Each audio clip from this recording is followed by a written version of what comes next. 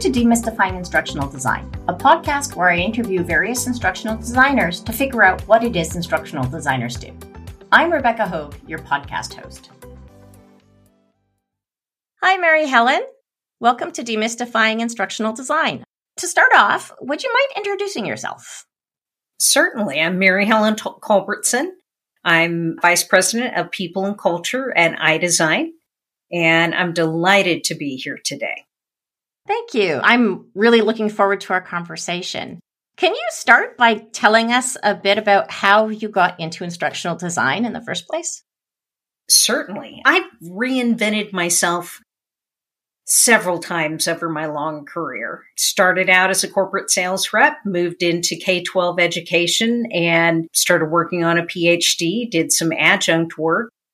And when I left teaching K-12, I had a lot of incredible skills that just fit perfectly into instructional design. I had an opportunity to start working with Whitney Kilgore and doing a lot of projects with her. And that's where it just led me into instructional design. With my K-12 background, I had that background on writing learning objectives and developing lesson plans and creating learning activities that were engaging, focusing in on student engagement. And so those skill sets meshed very well with instructional design. Can you tell us a little bit about what iDesign does? iDesign is an online program management firm. We work with our partner universities to help develop their programs. The majority of them are in the area of nursing, but we also do graduate business, cybersecurity, several different other areas. With iDesign, everything from the course development to program development to helping with enrollment to student success coaches, just the full suite of options for our partners. You're directly involved in hiring, particularly hiring instructional designers. And I'm just wondering, what types of people do you hire? I do all of the recruiting for our design team, and in particular for our learning architects. And we're looking for people who have that deep understanding of quality online learning, of course development, but we also want people who have the ability to develop a strong rapport with the faculty member and act as a coach. They need to be the expert in instructional design, and they need to realize that the faculty member is the expert in their content area. We're wanting people who have strong project management skills and also work as team players, because we have a very team-based approach to instructional design. Maybe we start at the beginning. Somebody is applying. What do you look for in a portfolio? With a portfolio, I'm looking to see if they have items in there that are not just from their graduate or their undergraduate coursework, unless they've taken it beyond the course requirements. We don't do a whole lot with Storyline, and so seeing a Storyline project is not a, wow, there's a Storyline project. I'm looking to see, is this a quality course? Does it have measurable learning objectives? Can I follow through and look at the alignment in that particular item in their portfolio? I'm looking for creative ideas, but I want to make certain that the underpinnings are solid. There's some of it we can teach. There's others of it we expect that at the level that they're coming in, that they already have that information in that background. Mm-hmm. Mm-hmm.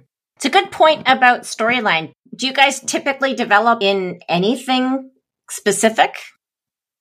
We're LMS agnostic, so we will develop in any of our partners' learning management systems. Now, we do occasionally do Storyline projects. The reason why we tend to not do those is over time at a university, they've got limited funds. And if you develop a lot of modules or a lot of courses in Storyline, you've got to have the licenses for each person who's going to be making the edits. And when that person leaves, you have to make certain that you keep the source files, because otherwise you're not going to be able to edit it.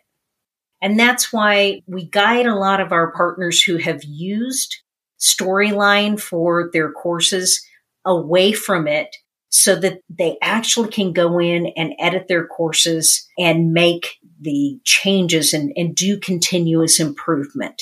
Mm-hmm. It's actually a really good point because it isn't just the license, it's the skill set, because it is a unique tool that does take specific skills to learn. It definitely does. Once you've gotten past the first screening process, what types of things do you do for interviews? We actually have a couple of unique things that we do.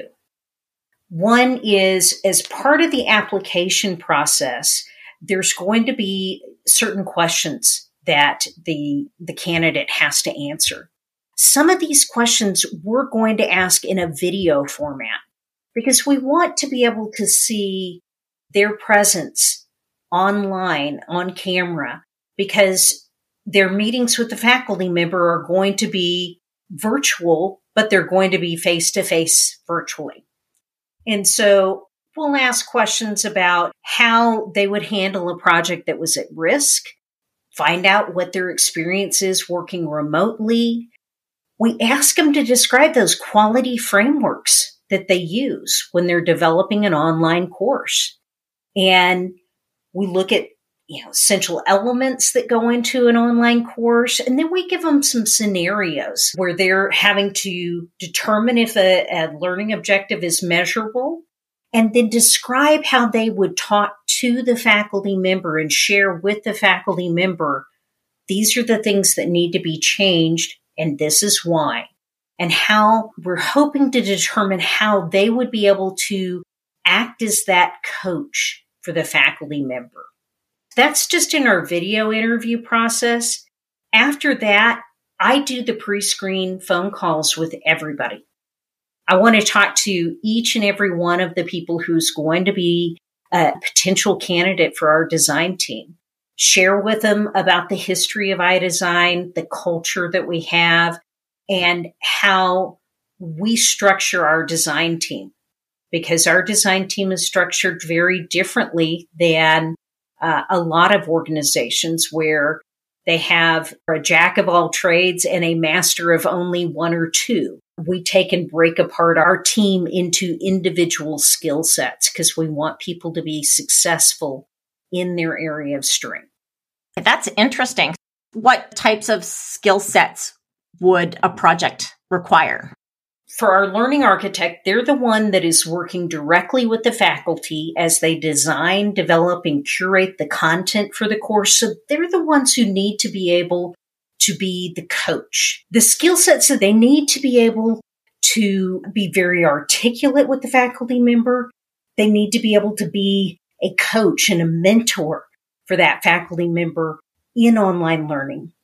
A lot of the times the faculty member is transitioning their face-to-face course into an online learning situation. And so the learning architect has to understand the differences between a face-to-face course and what can work in a face-to-face course and what's best practice in an online course and how to change the course to make it an engaging and effective quality course. Who do the learning architects then work with within your organization? They work with the instructional technologists. These are the individuals who are our coding gurus. They develop all of the courses, build all of the courses in the learning management system. They're the ones who go through and they do all of the background coding within the LMS. We don't tend to use the rich text editor. We want to make certain that everything that we build is ADA compliant. So they have to have that understanding of HTML, CSS, sometimes JavaScript. Oh, that's interesting. And then from there, do you guys work with do you have graphic artists and such on site as well? We do. We have our graphic designers. They do all of the graphics for the courses, whether it be the iconography for the course or individual graphics for a course. We always have a consistent course shell. So they develop all of the graphics for those course shells. We also have our quality reviewers. And so they have to have that deep understanding of quality matters and the OLC scorecard to be able to review all of our courses. And we do that at different phases throughout the course development cycle. Now, those are those four basic roles: the learning architect, the instructional technologist, the graphic designer, and the quality reviewer. We have a whole slew of other individuals who work with course development, from copy editors to video production, if we have that in the contract, project managers, just a wide variety of individuals. And they work very closely together as a team on each of the projects. I was going to ask about the writing, because that was the question are your learning architects doing the writing, or do you have someone else that writes the content? It's one where a lot of the time the faculty member will want to have some input into it, but they usually need to have somebody spur on their thoughts. For many of our faculty members, they have not developed an online course, or the courses that they've developed in the past, they didn't have that understanding of what makes a quality online course. And our learning architects will do a lot of the writing and send it over to the faculty member to review and edit. And with several of our faculty members, once they've seen one or two modules that have been developed, they're like, okay, I have this. And they'll go through and they'll do the rest of the writing. Any of the assessments, things like that, assignments, the faculty member will have that framework and develop those, and then we'll tweak the wording or change the way the assignment reads to make certain that it is incredibly clear in an online format. That's one of the biggest challenges, of course, giving directions, doing a good job of writing directions. Once you've hired somebody, what's your onboarding process like? With onboarding, we have a set onboarding process for each of the various roles. We have our pre-boarding, which is just taking care of the paperwork side of things. And then we move into the coaching phase. And in that coaching phase, we team up a seasoned instructional designer or a seasoned learning architect. We pair them up with our new learning architect and help coach them through the process of how we do course development. We identify any areas where they may need additional support and then coach them through that process as well. There's always a lot of support in our development cycles. Mm-hmm. And it sounds like a great place for someone who's new to instructional design to get started. Yes, it is. In fact, we're working with the university to set up an internship program to help bring in more people who are brand new in the field and help provide them with some hands-on experience, not just working on class assignments, but truly working on what they would be doing as a professional instructional designer. Mm-hmm. That's pretty cool. What advice would you give to new instructional designers? Oh my goodness. It is an incredibly fun field to be in. Be tenacious and make certain that as you are going through the interview process, no matter how that process goes, that you show the skills that you have. If all you've done is coursework, help them understand how that coursework has provided you with a strong foundation for furthering your career. What do you wish you knew sooner about instructional design? I think that probably the thing that I would have liked to have known sooner was how important it is to develop yourself or to present yourself as that coach, that mentor with the faculty. It's easy, especially if you've been in a higher ed situation where you're just coming out of your program, to look at faculty members as they are almost godlike. And it's tough to make that transition from being a student in instructional design into, I'm a professional too. Now, I don't have that deep understanding of your content area, but I have a deep understanding of online learning. And I'm the expert in this. And being able to present yourself as that expert without arrogance, but also in a way that helps develop their confidence in you. I think that's critical. What skills are you having difficulty finding? The skills that with our learning architects that we're having difficulty finding are individuals who are able to work in different settings. We work with tier 1 universities.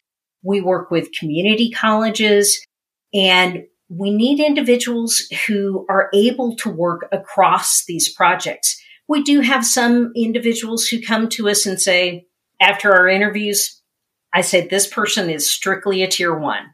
There's no way I could put them with a community college because the community college faculty would be intimidated. And then there's those that I see have that ability to develop a really collegial rapport with the faculty member who might not work very well in a tier 1 university. A lot of that goes to being comfortable with yourself and your knowledge, but also comfortable in your ability to converse about things that aren't necessarily directly related to your job. There's a part of it as you're having the conversations with the faculty, develop those relationships. When I was working as an instructional designer, I got to know my faculty members. I got to know the areas that they were afraid of in relationship to our project. And I got to know about their families. The reason why I did is because that helped me understand when things got off the rails, I knew there's something in here that's the problem. And they felt comfortable enough to share with me about an issue with their child. And I realized today's not a good day to try and have this meeting. It also helped me understand the areas that I needed to focus in on to help support them in moving beyond their fears or moving beyond their resistance. Mm-hmm. Mm-hmm. And so there's a final question I'd like to ask everybody in the podcast, and that is, what's your prediction for the future of instructional design? It has been an amazing 2 years now. I remember very clearly the day we started seeing our university shut down because of the pandemic. And I remember the conversations we had internally as a leadership team of, this is going to change online learning. And it has the potential of being done extremely well and to change how faculty and administrators view online learning, because a lot of them were still resistant to it. And so seeing that happen over the past 2 years, in the future, I see that it's going to become much more acceptable in some more traditional universities to have those online components, whether it be in a hybrid situation or if it is in a true fully online course. I see that right now there's a dearth of instructional designers applying for positions. And a lot of that has to do with universities have finally realized we need these people. And I see that changing over time, just from the standpoint of realizing that there's other options besides just going and working at a university or working in corporate America. And from our perspective, I see instructional designers realizing that their skill sets are incredibly valuable and that they have the ability to not only have a full-time job, but also be able to be their own boss and do freelance work and realize it's a valuable skill. Thank you very much for joining us on Demystifying Instructional Design. I think all of the listeners will greatly appreciate your insights. Thank you very much, Rebecca. I appreciate the opportunity to talk to you today. You've been listening to Demystifying Instructional Design, a podcast where I interview instructional designers about what they do. I'm Rebecca Hogue, your podcast host.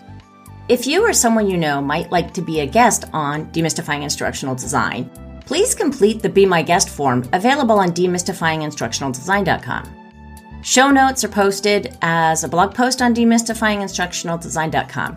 If you enjoyed this podcast, please subscribe or leave a comment in the show notes blog post.